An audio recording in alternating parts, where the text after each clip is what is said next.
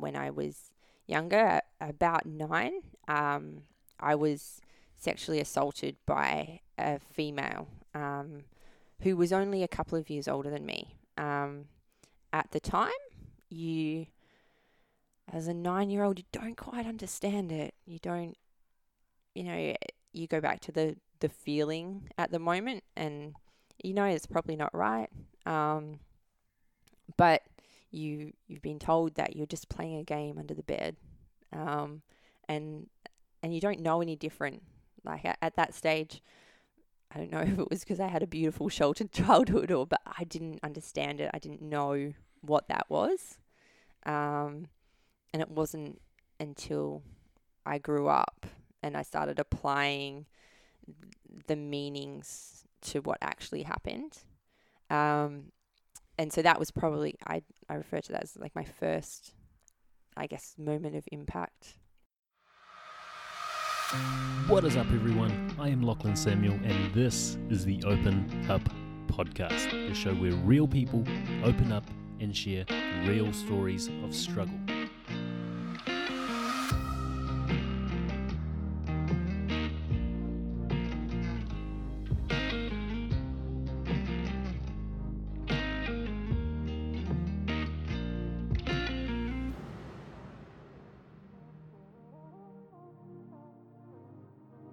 What is up, guys? Before we dive headfirst into Beth Banasick's episode, which I know you'll love because it resonated to my core, I want to let you guys know the big news, and that is that Open Up and myself have been accepted into Aubrey Marcus's Fit for Service Mastermind and Mentorship Program. So that is starting on January 1st.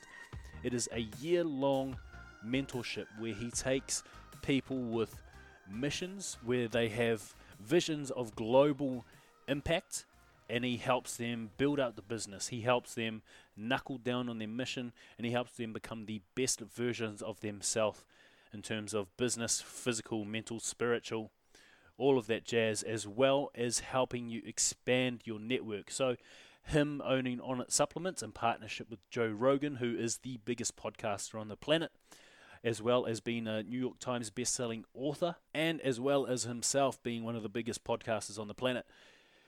I'm pretty sure that this network is going to expand in leaps and bounds next year as we work through that year-long mentorship program.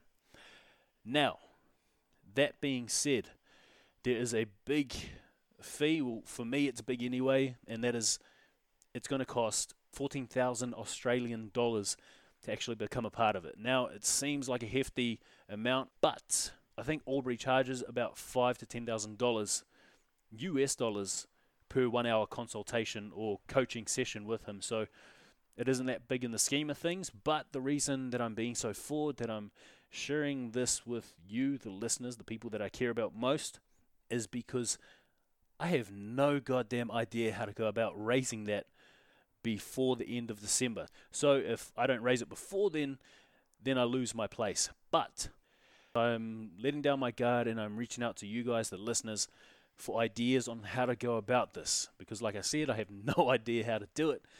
So if you feel like you have an idea that's better, or if you feel like you have someone who can help me out, I would very much like you to get in contact with me using the email or the Facebook that I'll put in the show notes. And please feel free to send me through any ideas, any people that you think could help, because this is going to go a long way to helping Open Up achieve its mission of really making speaking about the stress on the mind as acceptable as speaking about the stress on the body. It's hugely important to me, and I'm sorry I have to put this out to you, the listeners, but I want to make it clear, I am not asking any of you for money at all.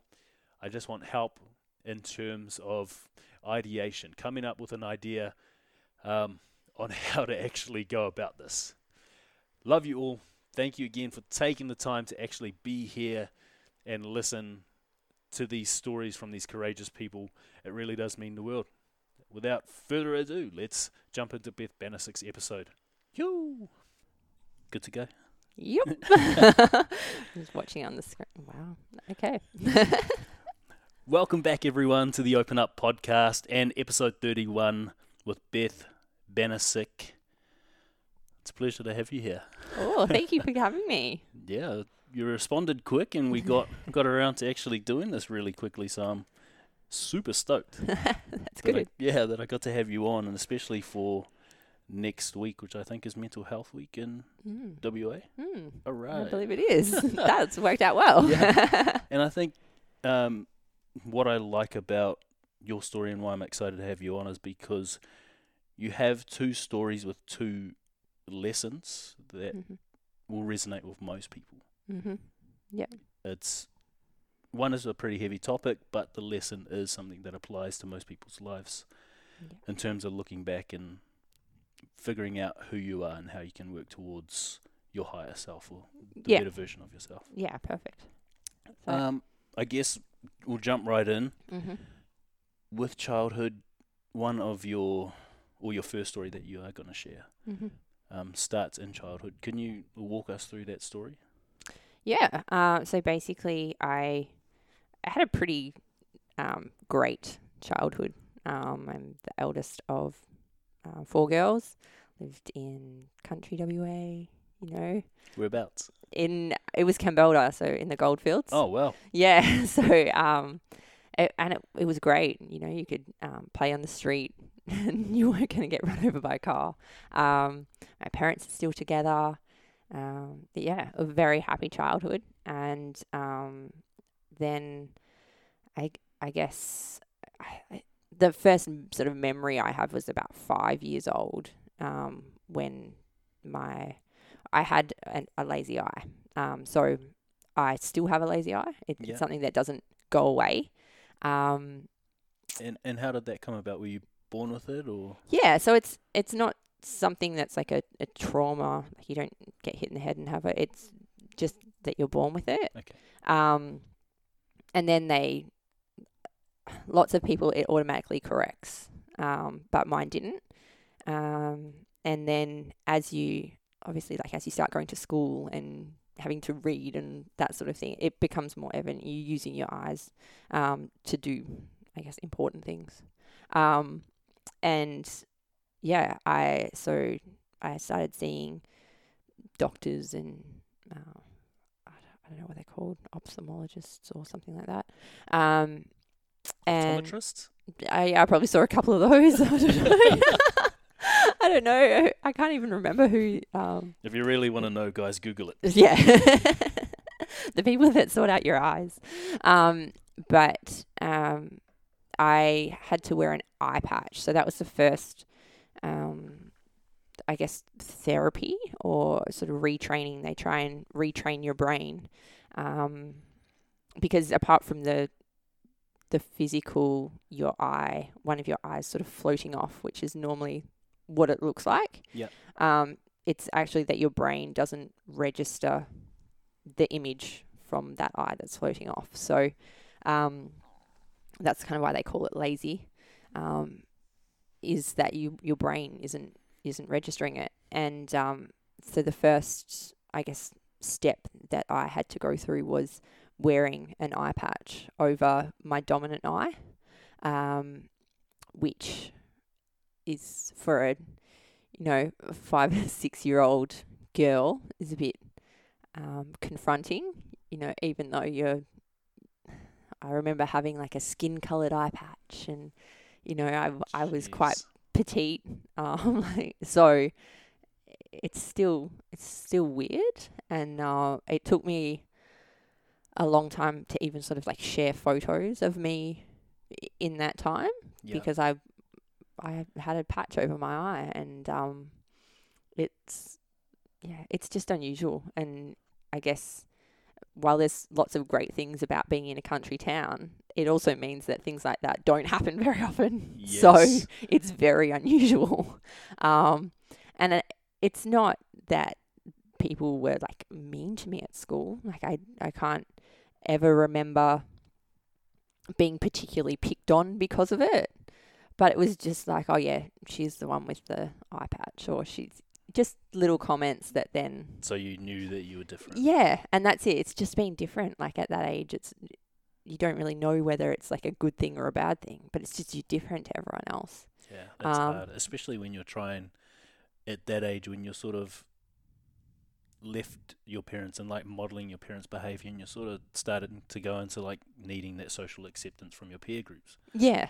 That's Yeah. pretty hard as well. Yeah, and that's like it's your first really like you're trying to find friends and things like that. So being different is I don't know whether you would say it was a struggle, but it's just different. When you don't want to be at Yeah. that age, you don't want to be different. You just want to fit in. And how long did you have to have that eye patch on for? So it was year 2, I believe, that I had surgery to fix it. So it was, from about 5 to nearly 7 years old, I guess, I was wearing the eye patch. Jeez. And then I had surgery to fix the muscles around the eye so that they lined up aesthetically in it looks like my eyes are looking in the same direction. And then the hope is that automatically your brain starts picking up the image from that eye. Now, like 21 years down the track, my brain hasn't. So I still, can't see 3D. Can't look down binoculars or a microscope, like a dual lens microscope, because the image just doesn't work in my head. So I have perfect eyesight in each eye, but my brain won't register both images at the same time. Yeah. And if I get tired, one eye gets tired before the other, so then I straight away have a lazy eye again. Okay. But that's Cool. this is how it is. I guess when you were younger, before you had that surgery and corrected it, Mm-hmm. do you understand, or did you have an understanding of how it was impacting you in terms of how you perceived yourself? Did it diminish your confidence at all? Yeah, I think it I don't know whether you like at that age it's confidence as much. I didn't know where I was. I didn't know sort of what my place was. Okay. So I just floated a lot, I guess. And I remember having lots of groups of lots of great friends, and I was quite sporty, and I gave everything a go.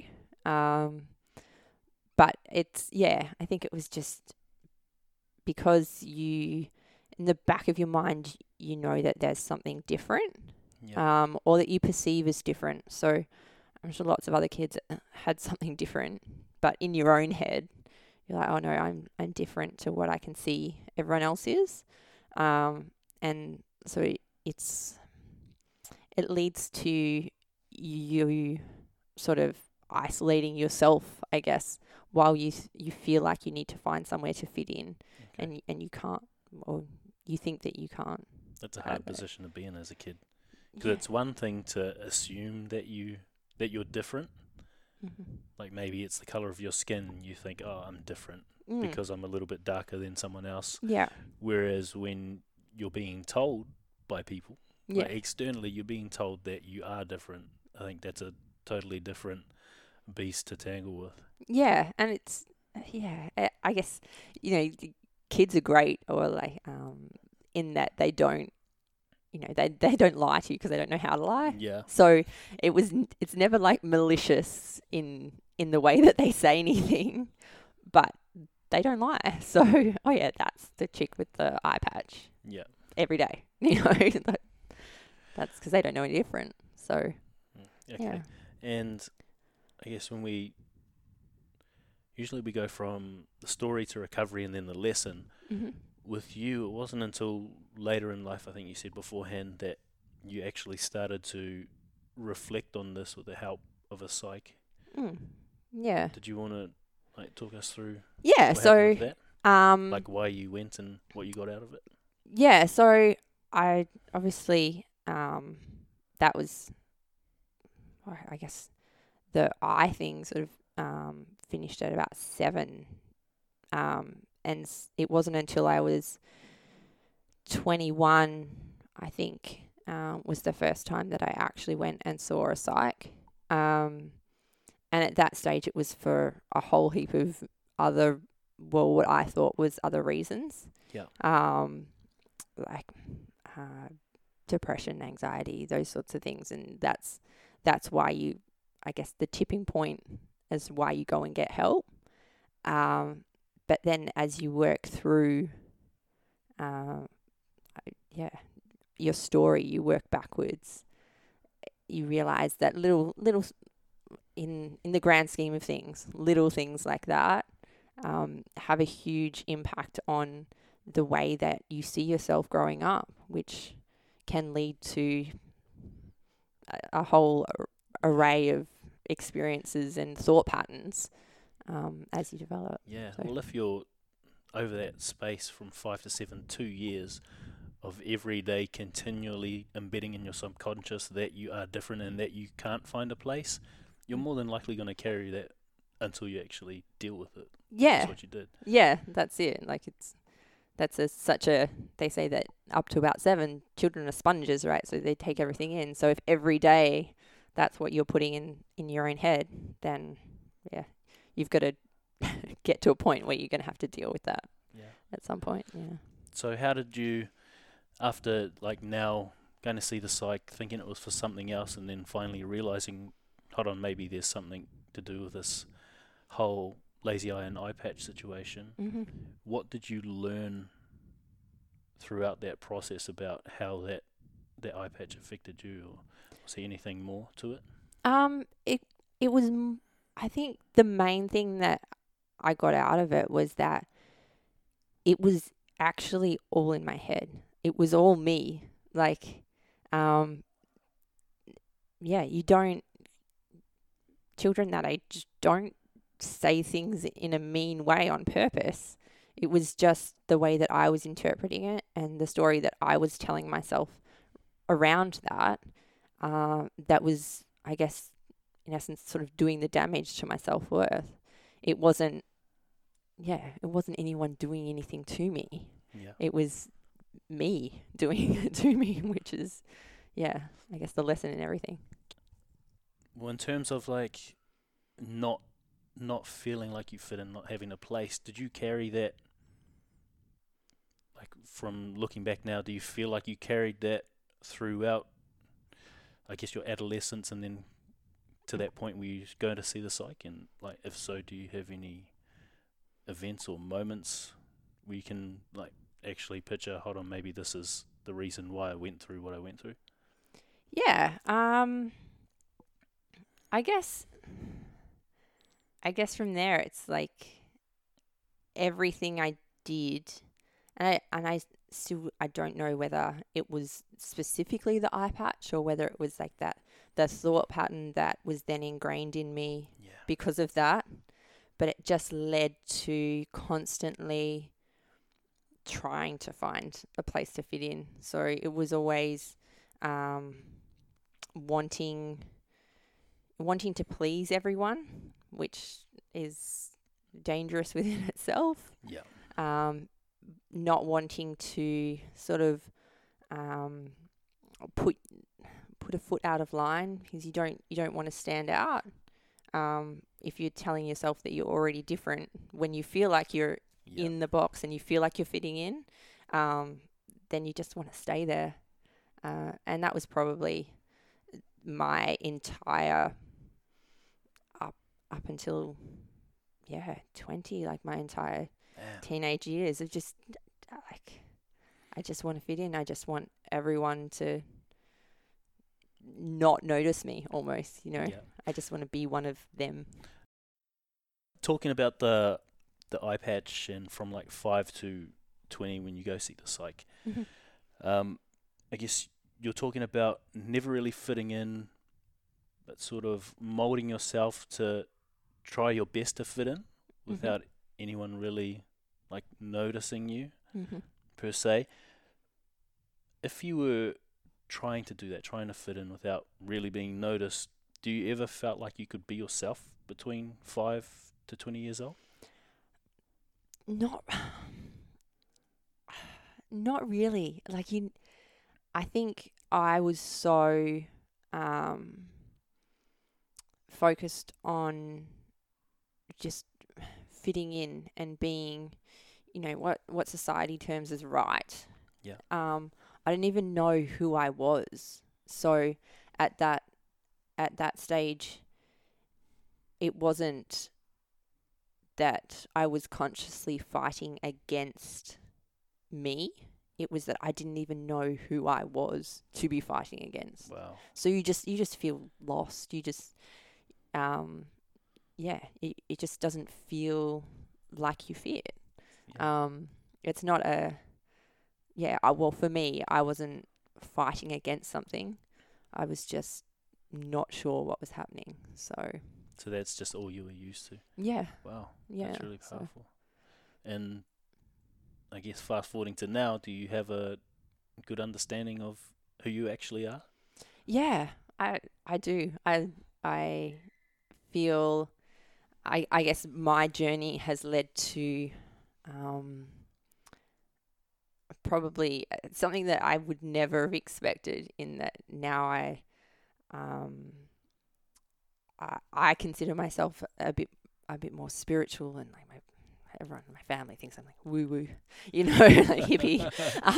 But I feel at peace. I feel like I am able to quite quickly acknowledge things that don't gel with me, things that don't feel right, and I have the confidence and the self-worth to put my foot down and make sure that my journey or my path is the right way for me. So that is so cool, and that is so far out the box, and it's amazing. Yeah, so you've stopped trying to mold yourself to fit what other people want. Yeah, and it's unusual, and it's still a weird feeling for me. And like I speak to one of my friends who she gets it a bit more, and she's just like, you sound like you're floating, and it is. It's almost surreal in that I know when whatever I'm doing feels right, and it flows perfectly.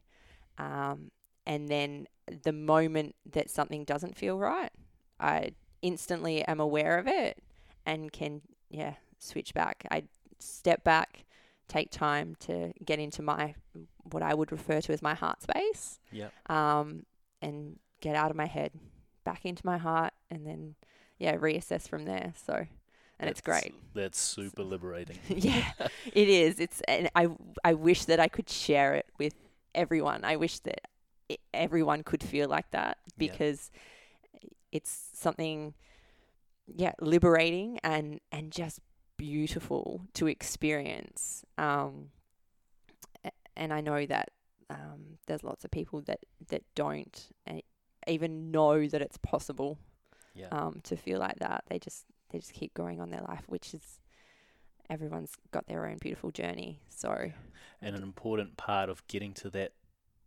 state of mind or that space in the first place is actually looking back and seeing what's tripped you up over time, and what negative habits you've programmed into your mind. Yeah. Yes, and let's not talk about the ridiculously long list of those. I'm pretty sure we all have them. Yes, that's right. But acknowledging them and being at peace with those, like, it's okay that I thought this about myself, and like forgiving myself for thinking that or for acting like that. Well, it's hard. Yeah, and it's liberating. It is. Being like, hey, okay, that probably wasn't a smart move, but it's okay. I did that, and I'm moving forward. I'm better for it. So just being thankful for everything, even the things that you never thought you'd be able to be grateful for is huge. That's super cool. It was a massive tangent, but I loved it. Now, in terms of the psychologist, was there anything else valuable that you got out of working with them? And would you recommend that to someone who's going through some inner turmoil? So I saw a few psychologists. Okay. In that, my biggest advice to anyone who is looking at doing a psychologist or seeing a psychologist is always make sure you're doing it for you. Okay. So the first psych that I went and saw, it was essentially because I was having issues in my relationship, and he was like, go and see someone. You've got to work through this stuff. Okay. So I believe I didn't go for me. I went because he was telling me to. Yeah. Because I wanted to make him happy. Which is odd to tell one part of the relationship to go. Yeah. And it was like, and I knew, I knew why it was, he had recognized that I needed to work through stuff that had happened in my life. So it was something that I had to do. But at that point in my journey, I wasn't going for me. So I was never going to get out of it what was intended. Okay. Because essentially it's going and talking to someone, but you can still tell them whatever story you want. Exactly. So if you're not going for the right reasons, if you're not going and are willing to open up and acknowledge that you're going to have to go through a lot. Like, it's probably going to hurt. It's probably going to be hard, and you're going to have to admit and face some things that you don't want to. There's really no point going. If you're not at that place, there's no point. You're not going to get anything out of it, and you're going to be one of the people that says, no, psychs are no good. You really have to.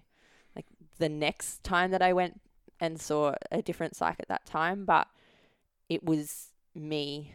I wanted to work through stuff, and I had recognized that this was probably the action that I needed to take. Yeah. And I got so much more out of it. It was me wanting to go for me. Exactly. And so that, yeah. And that's really powerful. It's an important message too, because until you're actually ready to face what you're going through, it's not going to happen. No. No one can force you. It's like if you're upset and someone says, tell me why you're crying, and you like genuinely don't know because you haven't taken time to like internalize it and be introspective.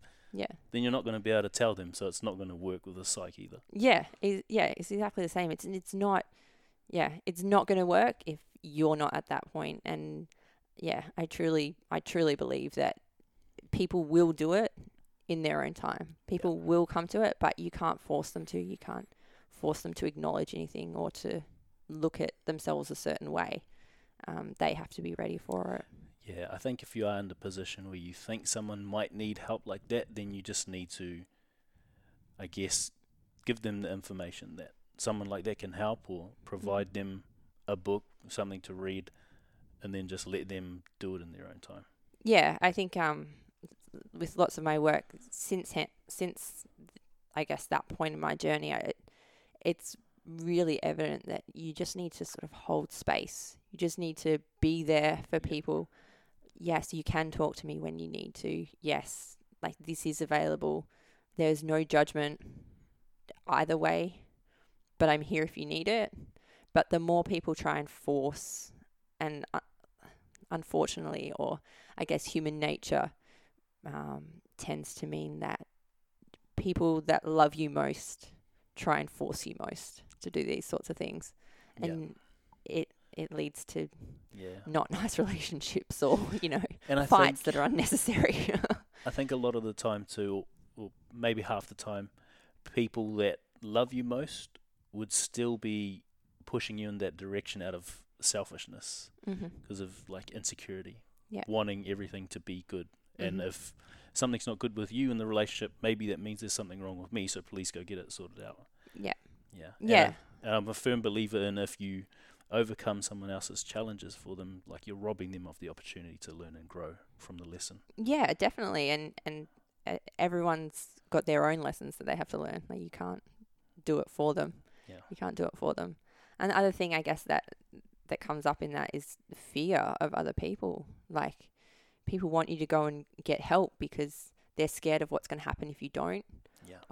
Or they're scared that they're not going to be able to handle it if something happens to you. So it's just the fear of the unknown, and all they know is go and get help. Go and talk to someone. Go do this. But that's really just their own sort of fear and insecurities coming into it. I guess we can move on to the second story, which is a little heavier. Yes. But it's something that you've learnt from as well, and something that, like I said at the start, will resonate with most people anyway, with the lessons you've learnt. Did you want to talk us through that one? Yeah, for sure. So I guess I would break it down into two parts in that when I was younger, at about 9, I was sexually assaulted by a female who was only a couple of years older than me. At the time, as a 9-year-old, you don't quite understand it. You don't, you go back to the feeling at the moment, and it's probably not right. But you've been told that you're just playing a game under the bed, and you don't know any different. Like at that stage, I don't know if it was because I had a beautiful sheltered childhood, but I didn't understand it. I didn't know what that was, and it wasn't until I grew up and I started applying the meanings to what actually happened. And so that was probably, I refer to that as like my first, I guess, moment of impact. That is what I call them.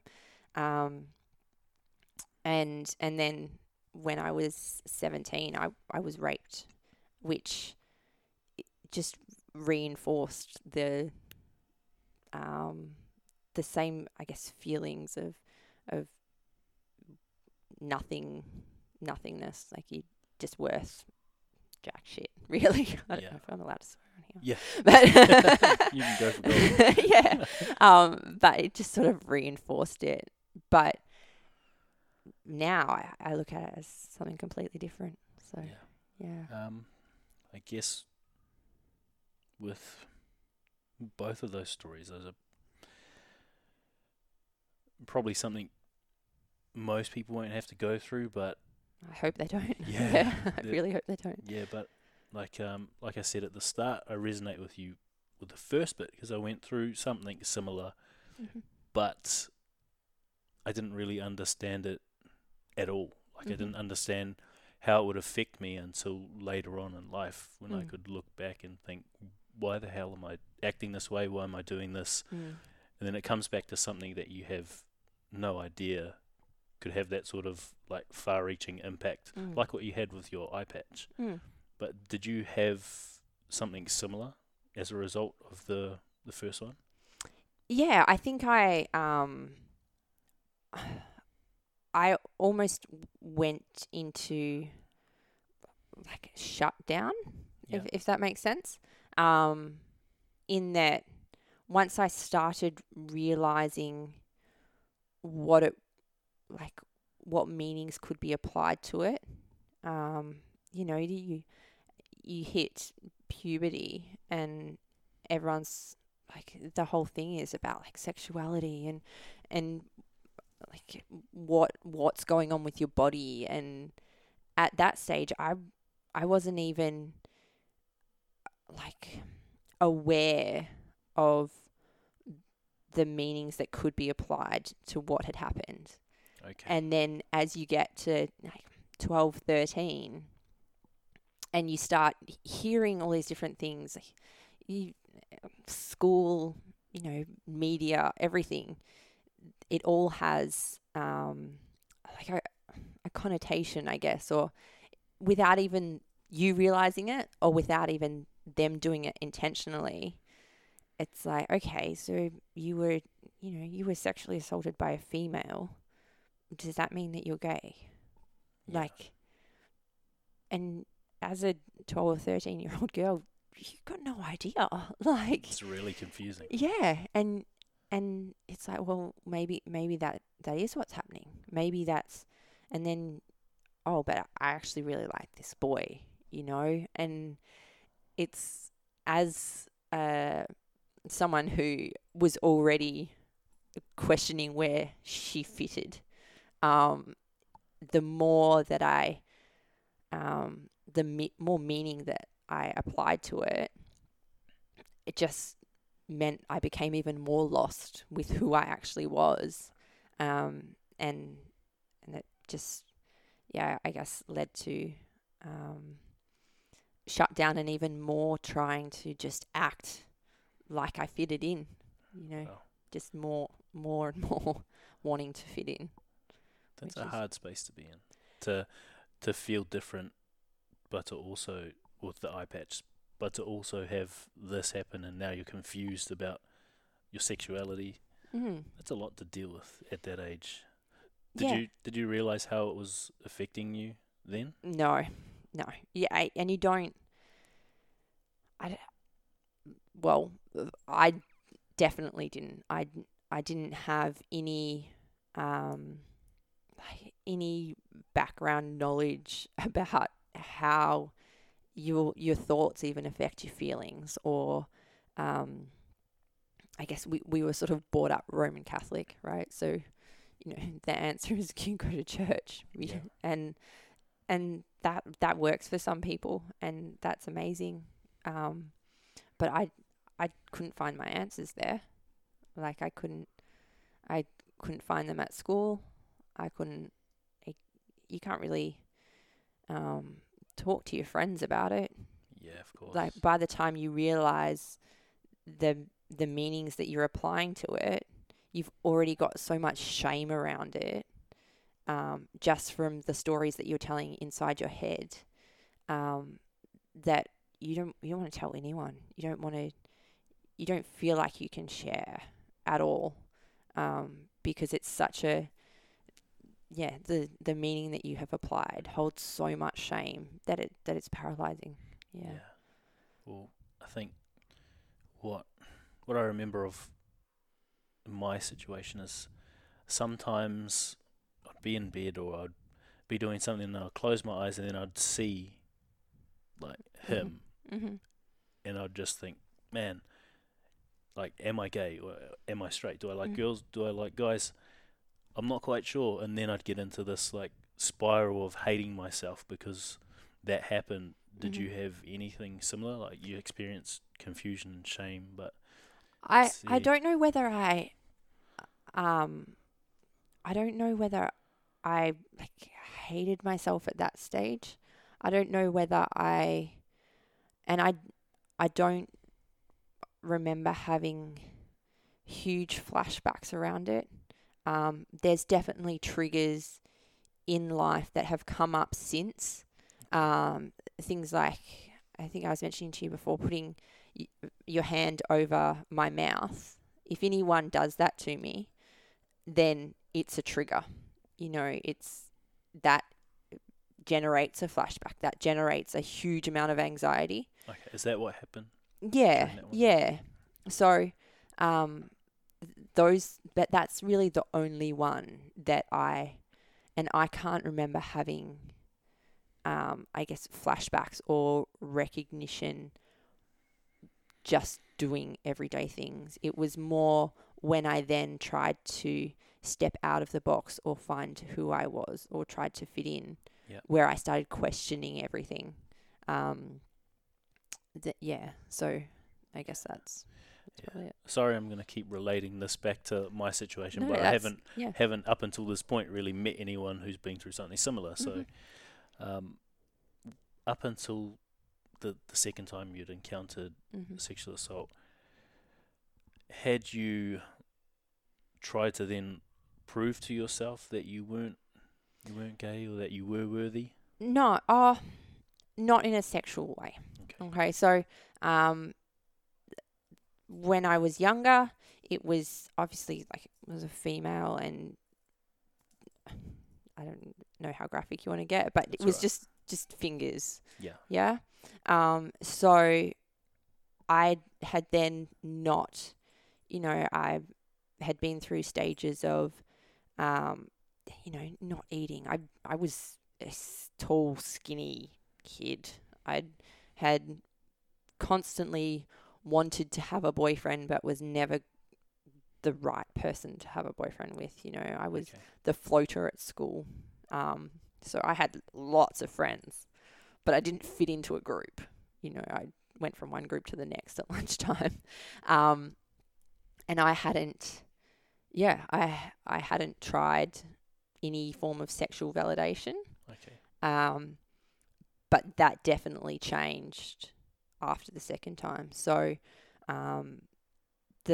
the rape when I was 17 was, I guess, pushed me towards the sexual side Okay. of the self-worth Yeah. stuff. Before that, it was, I worked my ass off at school. So I was good at school. I was good at sports. I put all my energy into being good at lots of stuff. And then, when I was 17, it became, you're not at school anymore, so you don't get merit awards in life after that. And that was when I really turned to looking for the sexual sort of validation and, certainty that, no, this is what I wanted, I guess. Okay. And like, I know you shared a document with me, like Mm-hmm. what you'd written about your story. Are you comfortable sharing what the story was at all? Oh, yeah. So I was just at a friend's house, and it was the first time I'd ever touched alcohol. Really? Yeah. So, and I only had one, and it took me about 5 hours to get through it. Oh my And God. I remember everyone teasing me like it was a cruiser or something. Like, you know, that's what it was at that stage. That's what everyone drank apparently. And I'd had one, and it had taken me all afternoon to get through it. So I wasn't drunk, or I wasn't like, I hadn't had a huge night. I was at a friend's house, and I just went into the spare room to go to sleep. And I remember waking up and this guy being there. I still to this day don't know his name. I can't remember his name. I'm sure during the day I had called him something. I know that he had been there, but I don't know what his name was. And he was on top of me. I know that there's parts of it that I have blanked out. I remember saying no and pushing away quite a bit. And the most vivid memory I have is my head smacking against the wall constantly. And that's still, you know, ever since then, it doesn't matter what situation I've been in. So after that event, I did lots of things that I attached a lot of shame to, which included sleeping with a lot of people that I was not in a relationship with, or I don't even know what it was. But even after that, when I was in a relationship,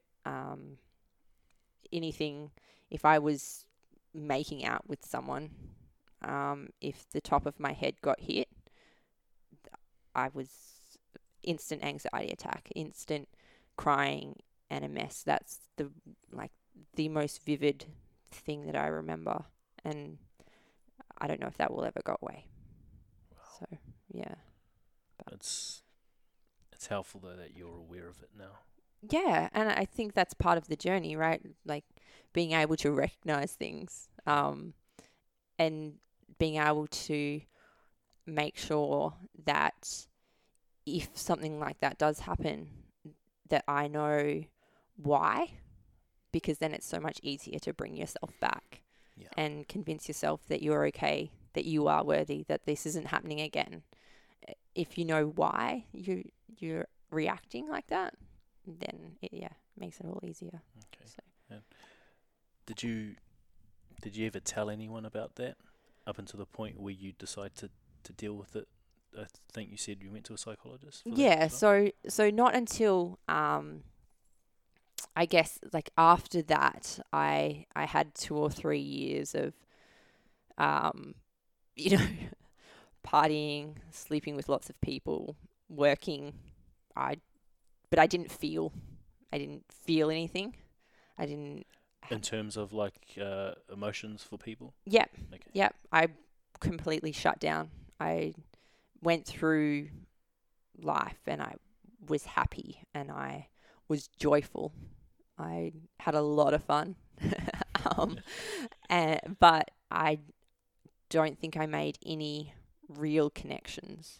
I didn't, and I definitely didn't know who I was at that stage. That was a very lost period of my life. And then I met Dan, who is, he was my partner for 5 years. And he's still a great friend of mine. But it wasn't until I was with him and we'd been together for about, it was probably about a year, maybe 18 months, where that was the first time that I allowed myself to feel anything again. Wow. That's a long time to go in a relationship.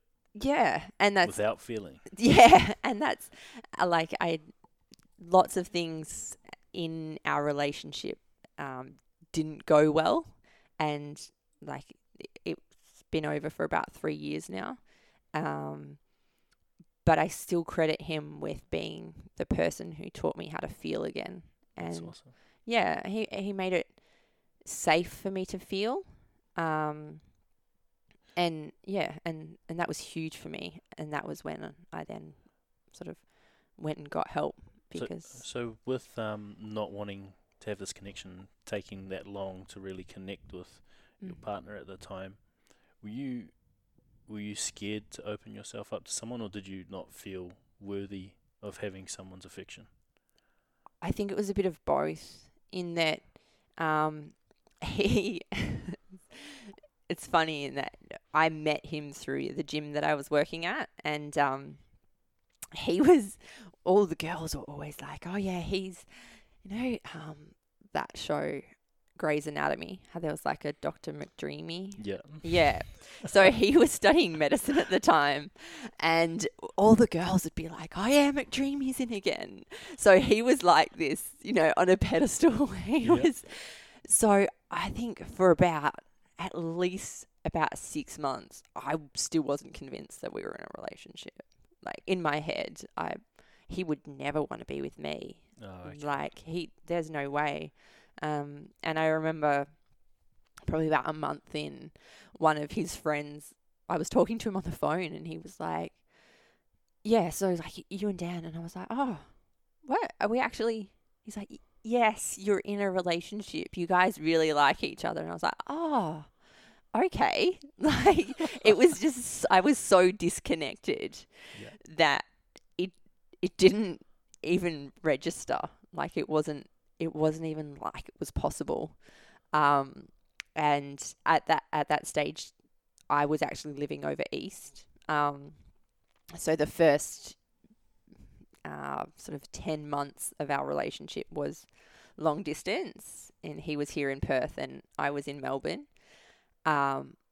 which probably it had its positives and negatives in that I probably didn't have to confront it myself about the relationship as early as you ordinarily would, because we were on opposite sides of the country.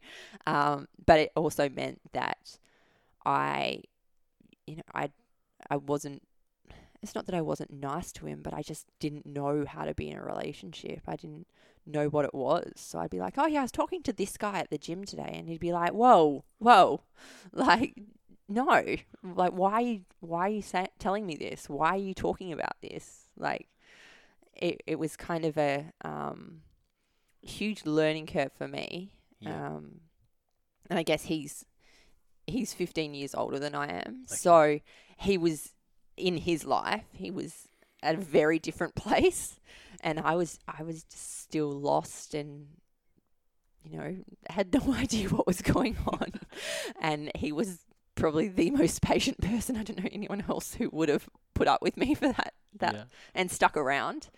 But then I made the decision to move back to Perth, and it was then that, you know, everything sort of, you have to confront yourself. Then Yeah. you can't hide. We moved in together, and it, you know, you live with someone, and you can't just escape and go back into your little bubble, because it's not fair on your partner either. Exactly. It's you have to do the hard work, and I was resistant to it. Like as I said before, the first psych was simply because Dan said that it would help, and at that stage I wanted him around no matter what, because he was the reason I was feeling again. You know, he was. So he sort of gave you like that self-worth back. Yeah, and it turned into not a great self-worth, in that it was very reliant on him. So I moved back to Perth, but didn't connect with most of the friends that I had before I left, or and even just the other day. So I've been back for 6 years, and about 3 weeks ago, I got a message from someone who thought I was still living in Melbourne. Wow. And that was someone that I used to see at the gym every day, but I came back, and my entire world, apart from going to work, it was around Dan. I needed him to feel safe, to feel. So I didn't want to do anything to jeopardize that. Yeah. And that's hard too, especially when you're going through this learning curve, like you said, when you've just moved in. Things might be a little bit rocky. He wants you to go to a psychologist. Mm-hmm. If your validation for your own self-worth is wrapped up in one person, like, you're not going to want to give that up. No. Not at all. No, and and you're gonna like begin to mold yourself into someone that they want. Yeah, and I think that I didn't recognize it at the time. You know, you never do. Like, no, this is exactly what I want. Yeah. And your family and everyone's going, nah. But you're like, yeah, no, this is what I want. And so I didn't recognize it at the time, but we both admit it now that that's what was happening, in that Beth wasn't finding herself. Beth was finding her feet, but using Dan as a leaning pole, you know. And that's, I guess, it just wasn't meant to be, you know. Yeah. It was just meant to be a lesson for you. It was an amazing lesson, and something that I don't think I would have got to where I am without that, in that I needed that step, you know, from no feeling, at least then I was feeling again. Exactly. And that meant that after, when the relationship did break down, we'd been together for about 5 years, and during that time I had seen a number of psychs, and I'd started working through things. Definitely hadn't worked through everything, but I had started, and so I was hyper aware of my shutdown period. So after I was raped, 17. yeah. So the point that I'd got to then, I guess, with my psych treatment, was that I recognized that was a shutdown period, and I'd recognized that I had a heap of shame around what I did in that period. Yeah. But I hadn't accepted it. Okay. So when Dan and I split, I was so convinced that I wasn't allowed to go into shutdown. So I had to feel everything. I was determined to not go back to shut down No Emotion Beth, because I didn't want to do those things that I now attached shame to. That's brave. it To was feel. it was To feel stupid. it. Like, it was crazy in that, like, I hit depression again. Anxiety was at an all-time high. In the middle of the street, I would have an anxiety attack. Wow. I had a day that, and this is again something that lots of people don't agree with, but Dan and I decided that we were going to be friends. We'd been friends before we were together, so we were going to make it work after. It meant that it was really messy, but it also meant that on the day where I was unable to breathe on the floor, having an anxiety attack, and I physically lost control of my bowels and everything, Wow. that I could call him. So he was also the one that was there for that.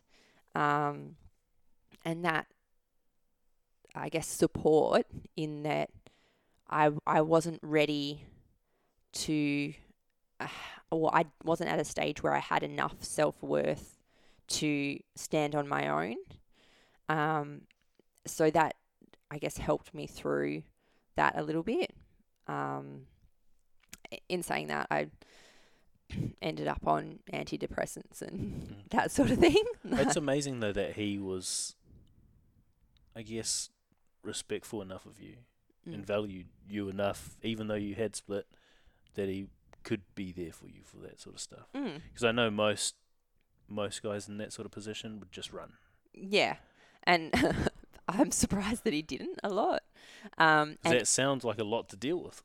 Oh, it would have been, yeah, I can't even imagine what he was going through. And I know that sort of like after we split, he went on his own sort of, and now we are traveling completely different journeys.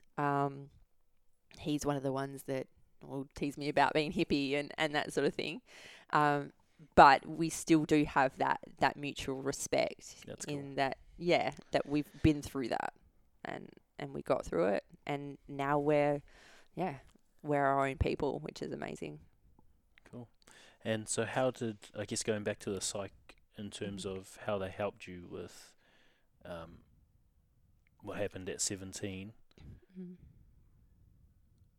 how did, like, looking back at what you went through then and then what you went through with the psych, do you have a better understanding of how they actually helped you through that period or helped you process it?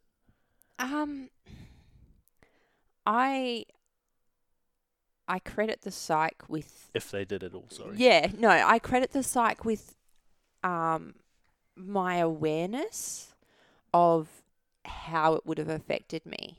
Okay. I personally, I didn't get a lot of closure or a lot of, I guess, So you didn't overcome it by going through the psych? no. So they brought you to the awareness, and then obviously, like with Dan, you'd regain a sense of self-worth, which was missing because of that incident at 17.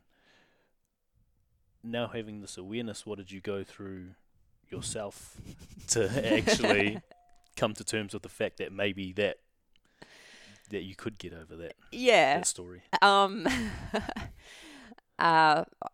I went through the most epic roller coaster in the entire world. Is the only way to put it. I went through, I guess, obviously anxiety.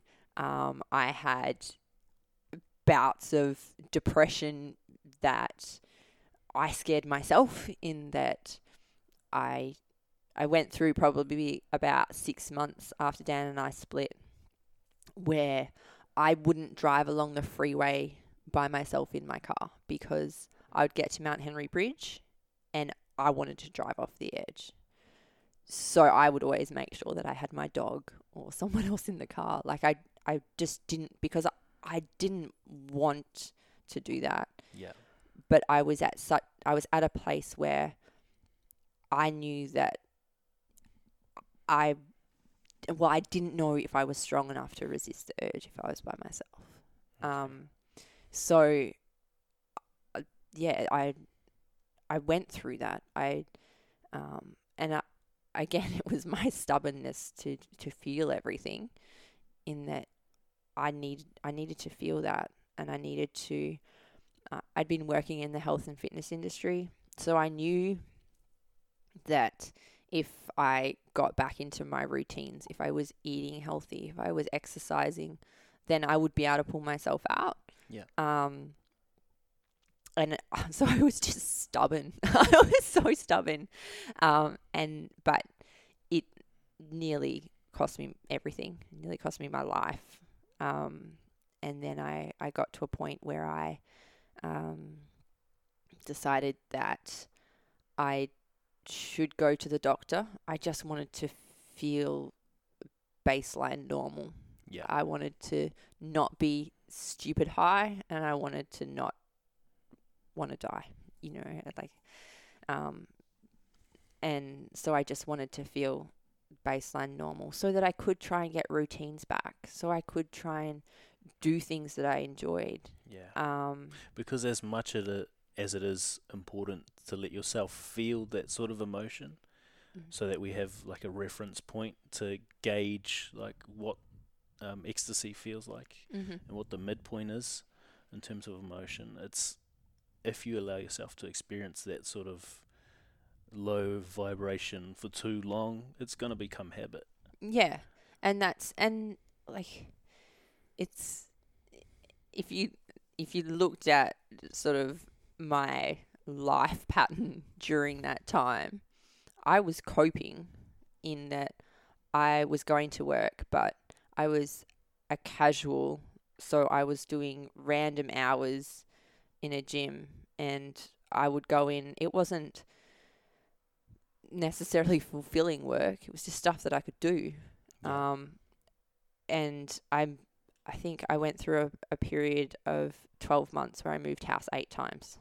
Wow. And that was just what I did. And I was like, oh, I'm just finding my feet. When really it was like Beth had no emotional control. Beth, had no idea what was going on. Okay. And so you go see the doctor, and what happens next? So I went on to antidepressants, and I was given what they call diazepam to help me sort of sleep as well if I needed it. Yeah. And I started taking that, always in my head being like, this is temporary. I need to, this is just so that I can get my routines back. This is just so I can get my life back. Yeah. Again, stubborn. But I did that. And then a whole heap of things just worked, I think, I believe that once you sort of start changing your vibration, then the things around you change as well to meet, right? So I was trying to get back into my normal or perceived normal life. I was trying to be healthy again. I started doing some work with a animal rescue. So because I've always loved animals and dogs, right? So I did that, and it just volunteering, but it was just giving me something to do, giving me something that I loved. And if you feel like you're providing value, that's like you're getting your validation and your self-worth from helping. Yeah, that's it. It's like little puppies, they need you. And they're always going to be wagging their tails. That's it. They're always happy to see you. So I did things like that. And then it just happened that at this point, the universe gifted me with who I call now my angel, in that a friend of mine she was a mutual friend of mine and Dan's. She had a baby, and she needed someone to look after her a couple of hours a day while she was studying. And I was still casual all over the place work, so as a PT, normally in the middle of the day, you don't have a lot to do. Yeah. So I was like, yeah, I can do that. I'm sure that I can. She's like 8 months old or something she was at the time. And she gave me an appreciation for life that, as much as I had amazing friends and amazing family, I would never have got from them.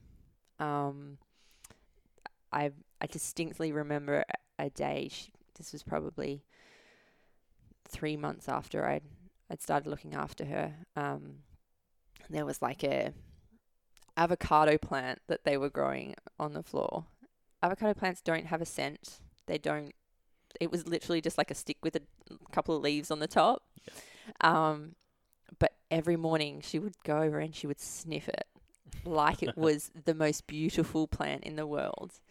And that like simple like gratitude for life, appreciation for something really so simple that we would just walk past every day, just opened my eyes to all these amazing things that I would otherwise have not even recognized or applied any form of gratitude to. So then I've started finding adventures for her to do when it was me. We would always go to a different park because it would be a different swing or a different slide. Of course she wants to go to the zoo today. Yeah, right. It was Beth that wanted to go to the zoo. But, you know, those sorts of things that then got me enjoying just everyday life, you know. Going for a baby chino has never been more fun. Yeah, I can second that. Yeah. And it just, she became my reason for getting up in that. That's super cool. Yeah. Something else to live for outside of yourself. Yeah. And just opens your eyes to the simple things. Like, children have an amazing way of appreciating something really small or finding joy in something that we don't even recognize. So if you just watch them, then the appreciation, the gratitude for what you've got is amazing. That's really cool. I have the same thing with my daughter. Every time she sees like a little rainbow from a prism or something like that, she'll shout out it's a rainbow and stamp her little feet. Yeah. She's so happy. When she sees an animal, she'll do the same. She'll just stamp her feet and squeal. Yeah. And that's the coolest thing. It is, isn't it? It's something that we, as we grow up, sadly, I think we lose that. And then, you know, that's been a lot of my journey, I guess, over the last sort of 18 months, is going back to that appreciation, going back to that gratitude that you have when everything is new and everything is amazing and awesome. You get so stuck in everyday life of like, oh, you got to pay the bills. You've got to go and get fuel. You've got to go to the grocery store, instead of being like, hey, I've got a car and I get to go and put fuel in it. I can go to the grocery store. I do have money to buy stuff and I can buy whatever the hell I want. Yeah. Like that sort of thing, just changing the perspective has been huge in my journey. That's so cool. Yeah. I had a moment like that the other night. I was just driving and there was like a sunset, driving down Stock Road. Mm-hmm. Had my arm out the window and it was like warm. I was just like, oh man, this is real nice light. Yeah. And just like focusing on feeling the heat on my skin. I was just like, God damn it. I'm so grateful I actually get to feel this. Yeah. Like feel the wind on my skin while I'm driving. Yeah. That awareness and being able to appreciate those moments is so good for your mindset. It's so freeing, and it's just like, I get to be here and I get to experience all these amazing things. And it does, it sounds cliche, but it does change your life. Yeah. Like, and the more you allow yourself to step into being grateful, the more prevalent it will become in terms of like a thought process. Yeah, that's it. The more you practice it, it's just repetition. That's it. It's it's the circle of life, because like it started because of the repetition of the I don't fit in, I don't fit in, I don't fit in. Exactly. And now it's the I guess retraining of, no, this is amazing. I'm so grateful for this. I'm so grateful for this. And do you have a practice for gratefulness at all, gratitude?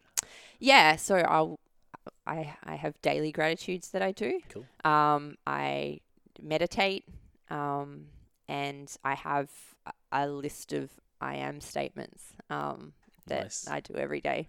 So it's, everyone has something a little bit different, but yeah, mine are, they center me at the start of every day, and makes a world of difference. That's super cool.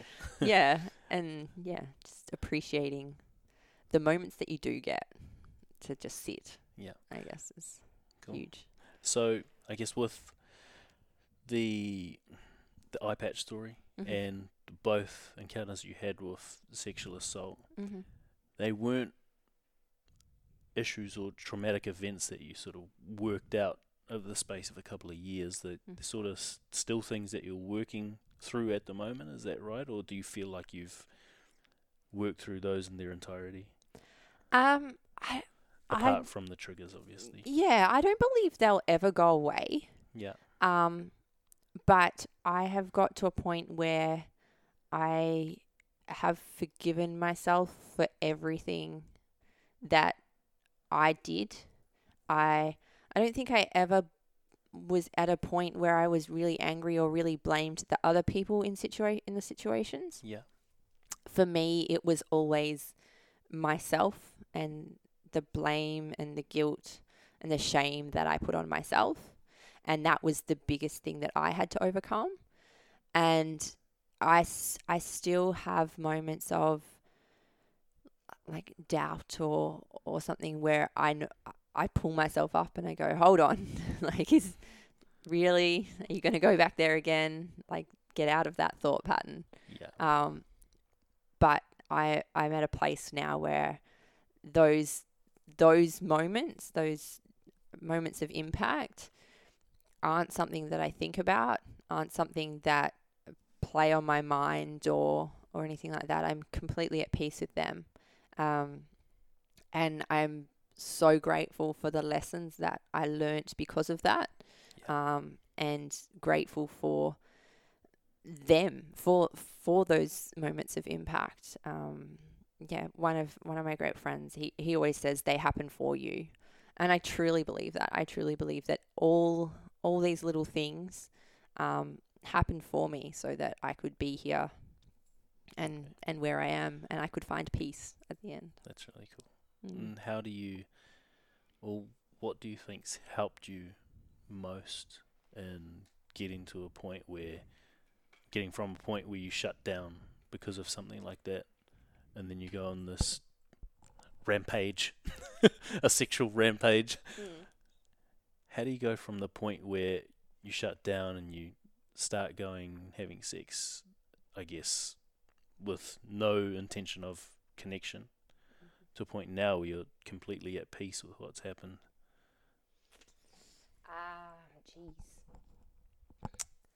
A lot of looking back, a lot of acknowledging everything. It's not something that you can just sort of sweep under the carpet. Which most people do. Yeah, and I think that was probably one of the toughest lessons, in that it's not going to go away. The lump under the carpet just gets bigger and harder to go around. So really going back and working through it. I was fortunate enough to just, I guess, fall into a job at Happiness Co, which teaches you how to do that. That's so cool. Yeah. So by default, I was around those sort of skills and those tools every day, and just started applying them to my own life, and acknowledging what had happened, and what was happening on a daily basis. So I got to a point where I came off my medication, and I was scared that I wouldn't be able to control it, but then trusting myself and trusting the tools enough to know that if I was in a situation where I did feel anxious, I would know what to do, and I would know how to bring myself back. And that's, yeah, I guess really going back and going through it all. Like you can't avoid it. You have to go through it to be able to move forward. And it sucks. Like it's not an enjoyable process. But now I crave connection and I crave growth. And like real connection. That's really cool. So that's an amazing evolution to go from what you encountered at 17, feeling no love, and then finally allowing yourself to feel that with Dan, being reliant with him, and then going through that spiral when you break up to being reliant on the medication, and then finally like really freeing yourself and allowing yourself to grow and become who you are now. It's awesome. It's nice to see. Yeah, it's like sometimes I'm still pinching myself, like how did you get here? Like, and I blame it. Well, I don't blame it. I refer to other things, like I have essential oils that, cool. Like, I've got this, and so I'll be okay.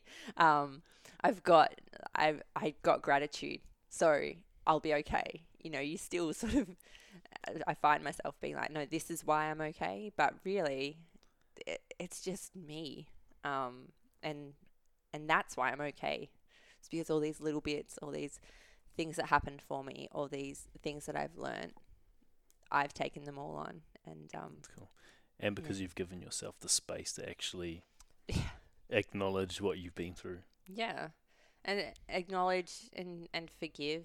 I guess I applied so much. Shame is always the thing that I go back to in the thing that crippled me the most was the shame that I applied to everything that I did. And once you sort of let go of that and retell the story in your own head that, no, you did that and that's okay, but I forgive me for doing that. Yeah. And so then the shame goes away and you feel free, which beautiful. Is great. Before we like wrap up that story, Mm-hmm. 2 questions I have to ask. Mm-hmm. And when was the first time you ended up telling someone about either of those? Mm-hmm. And what were the barriers to actually getting to that point? So the first time I spoke about the rape was to Dan. So that was at about 21, 20, yeah, it would have been about 21. And that was just, I had been doing some reading and I knew that there was a reason why I didn't feel worth. I guess I didn't feel any self-worth. Yeah. And I knew there was a reason.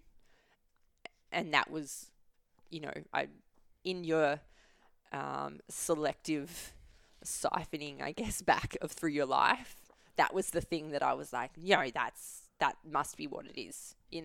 That was a huge impact moment. That has to be the reason. And I didn't look any further than that. Okay. And so he was the first person that I told about it. And then the assault when I was younger, it wasn't until it was probably about a year later, and I was at a psych. And she just, as psychs are really good at doing, she just kept prodding. Like, no, like further back, come on. I know that you've got to do it. You've got to look at this. Keep going further back. What? And that was the first time. And then I remember going home to Dan after that and being like, wow, I got to this today. And she made me say it out loud. And that was probably a big thing for me. in that you have all this stuff that you have in your head and you apply meanings to, and it's not until you actually say it out loud that then you can even look at sort of healing it, accepting it. Yeah. But yeah. Okay. So. What were there any barriers for you apart from the shame? It was shame. That was the biggest thing for anything that I'd done in my life was the shame that I'd attached to it. Once I'd broken that down, once I guess disconnected the shame to anything that had happened or anything that I had done. Yeah. The acceptance and forgiveness came fairly easily after that. It's still like something that I don't. It's not a great topic. It's not something that's quite often easy to talk about. People, especially with people that you love or that care for you. Yeah. Because you want to look after them. Like, I know that I'm completely at peace with it, but I know that there's people in my family and things like that probably aren't at the same place. And I just have to respect that as well. Exactly. That this is my journey and I'm at this place now. And everyone's not going to be like that. And that's okay. Yeah.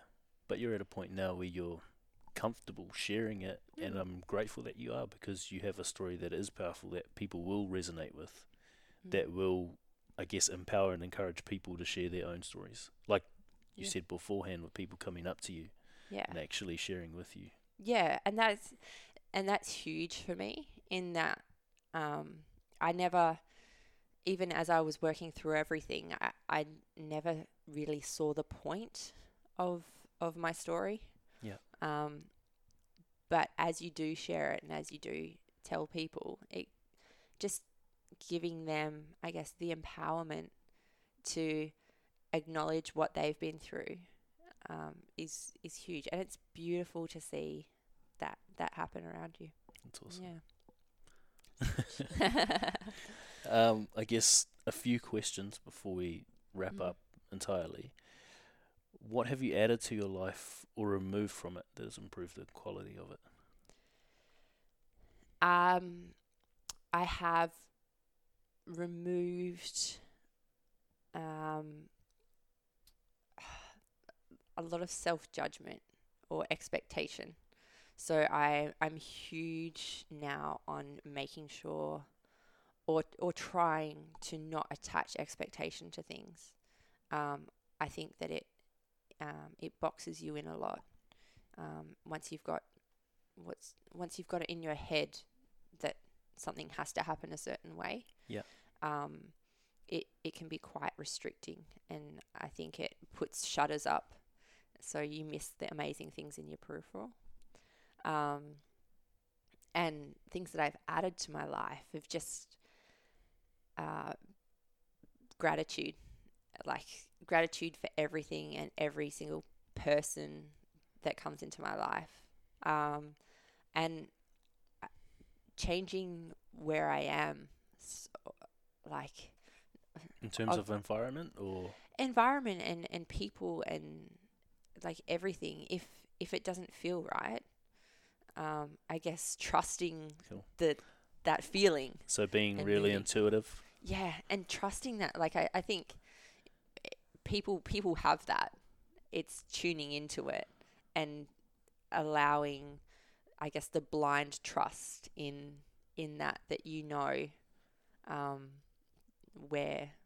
where's going to be best for you, what's going to be best. And I think intuition is like a muscle. The more you tap into it and the more you trust it and use it, like it's like doing a rep every time you tap in. Yeah. And it's going to get stronger and stronger until one point is at a point where you are, where you can like trust it entirely and know that the direction you go with it is the right one. Yeah. And like looking at my life, I literally a month and a bit ago left Happiness Co. and was probably the toughest decision I've ever made. Like having to tell one of your best friends in the world you don't want to work with him anymore. and not having anywhere else to go. Like, it's not like I was leaving for a job that was going to pay me $1 million. I didn't have another job, but I just felt so much that I needed to leave and I needed to do something else. Yeah. And so I did it, and it was scary as hell. And some days I'm still like, what the hell? But that feeling's still there, and that peace that I know I'm doing the right thing is still there. That's awesome. Yeah, it's pretty out of this world, but it's there, and I trust it completely. That's cool. Yeah. I guess with everything you've been through so far, how do you see yourself helping others? Just showing that it's all okay. That everything that you go through and your reaction to that. I think most people have at least superficial understanding of if there's something that they feel happened to them, like an assault or something like that. Most people are like, that's okay. They can get to that point. But then being okay with their reaction or being okay with what they did afterwards, that was the biggest thing for me. I was okay with what happened to a certain point. It was then working through all the other stuff that I did afterwards, that I needed to work through, and just showing people that's okay, and that's part of the process as well. But it's worth it. Yeah, it's worth it in the end. That's super powerful, and it's exciting to move into that sort of space. Yeah. To help people with that, because that's probably the biggest part of overcoming any sort of significant trauma or impact. Yeah, definitely. Yeah, and it's like people don't. I don't believe people talk about it as much. People talk about the trauma. Yeah. A lot, but what happens after that? Because quite often trauma people don't talk about for years afterwards, and it's the space in between that they need to also forgive themselves for. Yeah. Yeah. That's cool. I'm happy for you. That's good. Thanks. Last one. If you had the chance to put a message on a billboard somewhere where you know it'd be seen all day and night, what would that be?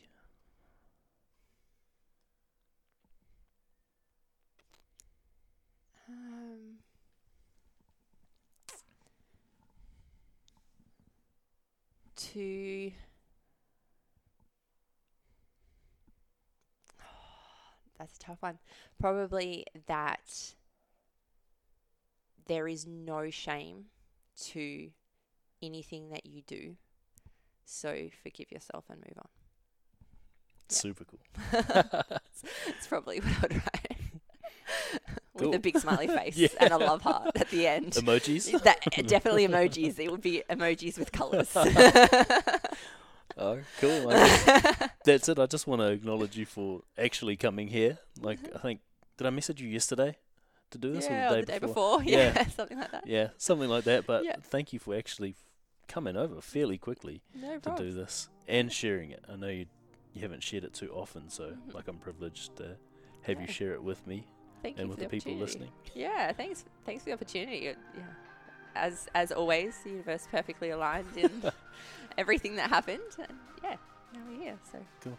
So, where should I get people if they feel compelled to reach out to you? Facebook. Okay. Yeah. Yeah. I'll put that in the show notes. Yeah.